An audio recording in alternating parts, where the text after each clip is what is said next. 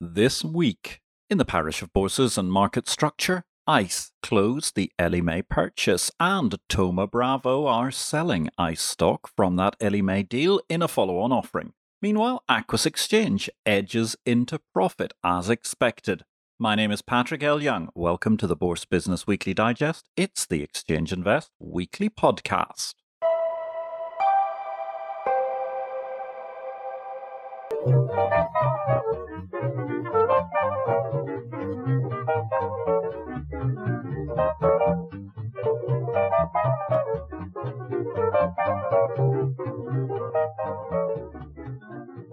In this, ladies and gentlemen, era where the water cooler has had many fewer users over the course of lockdown times, even if you're returning to the office, news flow, information flow is key.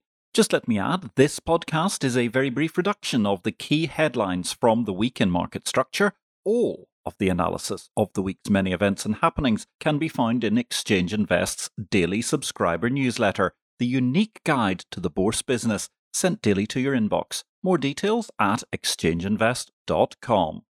Controversy from the SEC. Well, common bedfellows, those words, I suppose. Shrouding money managers in secrecy, the SEC is proposing an amendment to the Form 13F that would eliminate most investment managers' quarterly filings. I can see the mangled logic of the SEC's inflation shuffle here, but surely in an age of spreadsheets and all that digital desktop malarkey, it's easier than ever to disclose what your holdings are. A curiously analogue move by the SEC, which seems to be clamping down on issuers to provide ever more detailed data on the other side of the coin.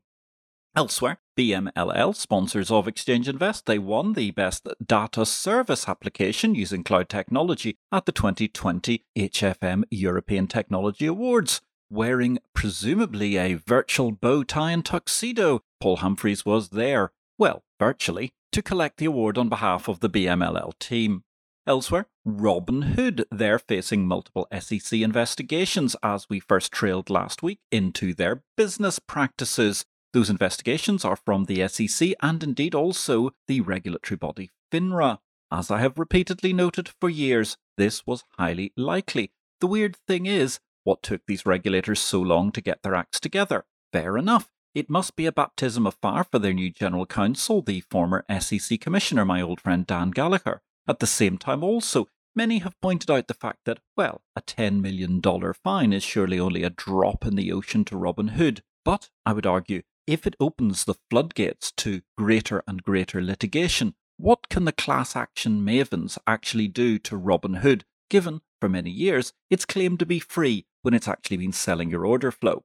Elsewhere, FQR, that's first question Rich Repetto of Sandler O'Neill, has reduced ratings for the CME. That's a very bad sign. Will CME punish him by stopping him from running first on the road at the next earnings call when it's open to questions? Frankly, it could be the highlight of the earnings call if it's as syrupy as the last one.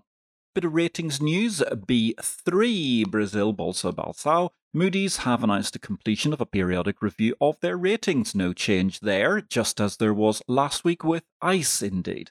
Equally, Liquidnet Holdings, Moody's announced their completion of a periodic review of ratings there. There's no action on ratings, and that reminds us that there appears to be, inaction on the bids for the Liquidnet business. Having issued debt to get rid of its PE shareholders some years back, the business was on the block at an auctioneer's estimate of circa $1 billion, which was a lot lower than Liquidnet at its peak. I must admit to not being surprised the bidding has been so lukewarm.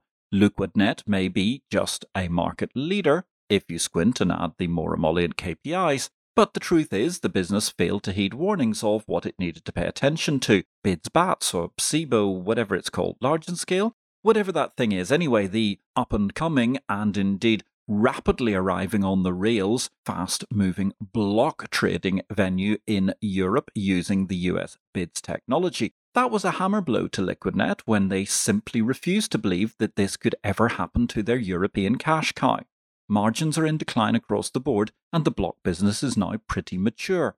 There's more, but while it justifies the ratings position, it is unsurprising that Liquidnet bidding has not been more brisk when the company tried to sell itself in recent months.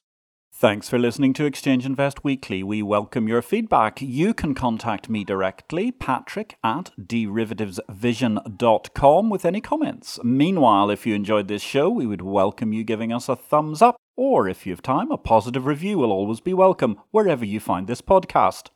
In results news this week, the Ho Chi Minh Stock Exchange in Vietnam, they increased their profits by 19% year on year in the first 6 months to 238 billion local dollars, which is 10.3 million US dollars.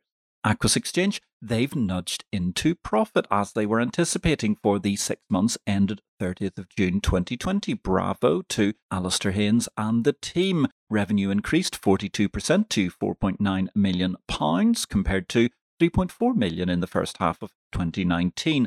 EBITDA therefore reaches 0.54 million versus a first half of 2019 0.18 million loss. With integration synergies ahead of plan for the next exchange, which was originally, amongst other things, Plus Markets, that purchase is starting to look very encouraging, and these are great results for Aquis and its future.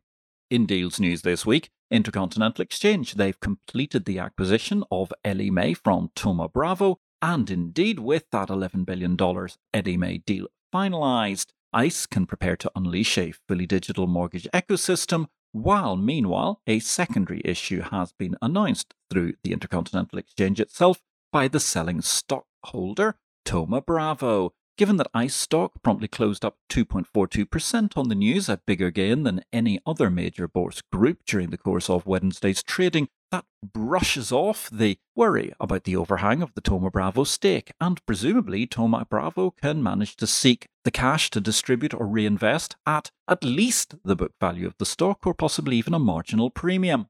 The Minneapolis Grain Exchange, their membership has approved the demutualization of the exchange ahead of the merger with Miami International Holdings. Elsewhere, the Financial Times was noting the test of Rome's appetite for intervention in the Italian Stock Exchange issue, where, of course, the London Stock Exchange is seeking to divest a profitable asset in its rather crazed quest to acquire Refinitiv. Elsewhere, the Swiss Exchange 6, they have exercised the squeeze-out right for the remaining BME shares and are going to therefore be delisting the company, which I still think may be a strategic error in the future. Good news for the LSE, in part at least. The European Union, they've come back from their holidays and, presumably having left the bucket and spade in the wardrobe cupboard, they're now looking once again at the Refinitiv deal probe, a decision expected by December the 16th. In new markets, Egypt will launch a commodity exchange for wheat, vegetable oils, rice and sugar in the early part of 2021. Elsewhere, the Long-Term Stock Exchange, a marketplace in the United States of America driven by an afterword in the Lean Startup book years back. Eric Ries's brainchild for a long-term holding stock exchange has now launched. That's, of course, in the midst of a very exciting September. The members exchange, MEMEX, will begin its phased launch on September the 21st, and the Miami Exchange-owned Pearl Equities will open on September the 25th. While you're waiting for those stock exchanges to open, or if you're looking for some reading during what may be a continuing challenge of lockdown, remember, COVID-19 is a killer. How do you possibly fight back in this digital age? Well, try understanding the dynamics of fintech through my new book, Victory or Death, Blockchain, Cryptocurrency and the Fintech World, an easy read explaining the differing and diverging roles of banks and exchanges and how the winning business models of the New World Order will place digital markets in context and therefore provide us with perspective on just what Bitcoin, blockchain and cryptocurrency mean for markets. Following up on my original trailblazing first bestseller of the fintech genre, Capital Market Revolution, in 1999, remember, ladies and gentlemen, it's a binary world. Your career will sustain or collapse in the next stage of digital markets, hence the title, Victory or Death, lest you need reminding of the exciting times for finance in which we are living. Victory or Death is published by DV Books and distributed by Ingram worldwide. Meanwhile, while you're waiting for that to arrive, next Tuesday, the 15th of September, From Brussels Without Love is the headline. We've got the first of our second series of IPO video live streams with former MEP and long-standing capital markets specialist Jake Pugh. Don't miss it. That's coming Tuesday, 15th of September, 1800 London time, 1300 New York time, on a live stream near you, namely Facebook, LinkedIn, and YouTube. Meanwhile, in Cryptoland this week, Binance have continued their ready-running stream of memberships this month. I mean the memberships of different industry bodies. Despite being an apparently itinerant, or at least an entity with an undisclosed HQ, the crypto exchange Binance has now joined a third industry lobby group in no less than 3 weeks. It's now joined Blockchain for Europe, which is a first in 2 ways. I hadn't actually even heard of it before, let alone before Binance joined. In product news this week, the decks have been cleared. The Nifty 50 Singapore trades are ready to move to Gift City in Gujarat. That ends a long-standing disagreement, which was provoked by crazed Indian regulatory protectionism. The special purpose vehicle, therefore, is a new exchange in Gift City, the Gujarati International Financial Centre, overseen by Prime Minister Modi, who is himself from Gujarat. What a coincidence there. In that financial centre, we're going to see this SPV between Singapore Exchange, SGX, and the National Stock Exchange of India, the owner of the Nifty 50 brand itself. They're going to be trading futures and options, which will be open to the world, rather similar to the existing SGX product, which has been pushed into this new arrangement through that rather embarrassing spate of Indian protectionism. Full marks to SGX, they stood their ground and ended up at least with a shareholding in this new venture. Elsewhere, Singapore Exchange are aiming to become Asia's benchmark for Bitcoin pricing, while in the Middle East, the Saudis, fresh from the successful launch of their Tadawul exchange derivatives market and clearinghouse Mukasa, the Saudi regulator, they've announced they're going to open debt instruments in the kingdom to foreign investors. Technology news this week.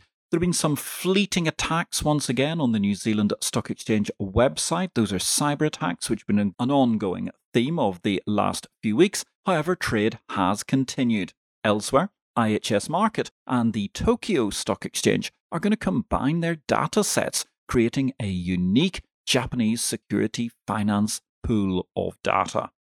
In people news this week, the Hong Kong exchanges, they've appointed a new group chief risk officer. John Killian is retiring, and Credit Suisse veteran Richard Wise will be moving from his Asia-Pacific berth in Singapore over to Hong Kong to take up the post in November. Elsewhere, RIP Lady Judge, who, as Barbara Singer-Thomas, was named an SEC commissioner by President Carter in 1980, and more recently, Lady Judge had been serving on boards such as Liquidnet and most recently the Astana Financial Services Commission until just before her death from pancreatic cancer.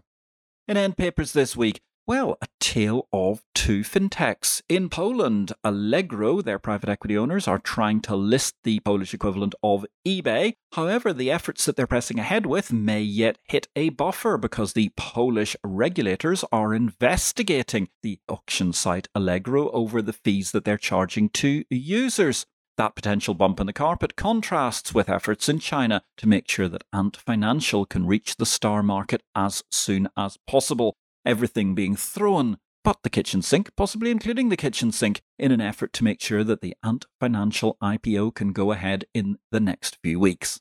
And on that mysterious and magnificent note, ladies and gentlemen, my name is Patrick L. Young. Thank you very much for joining this, the 62nd Exchange Invest Weekly podcast. I'll be back daily in the Exchange Invest newsletter. Ping us an email via exchangeinvest.com. We'll be happy to add you for a free trial so you can understand all the Bourse business news that's fit to pith as it happens every day. Thanks for listening. Have a great week in markets. My name is Patrick L. Young.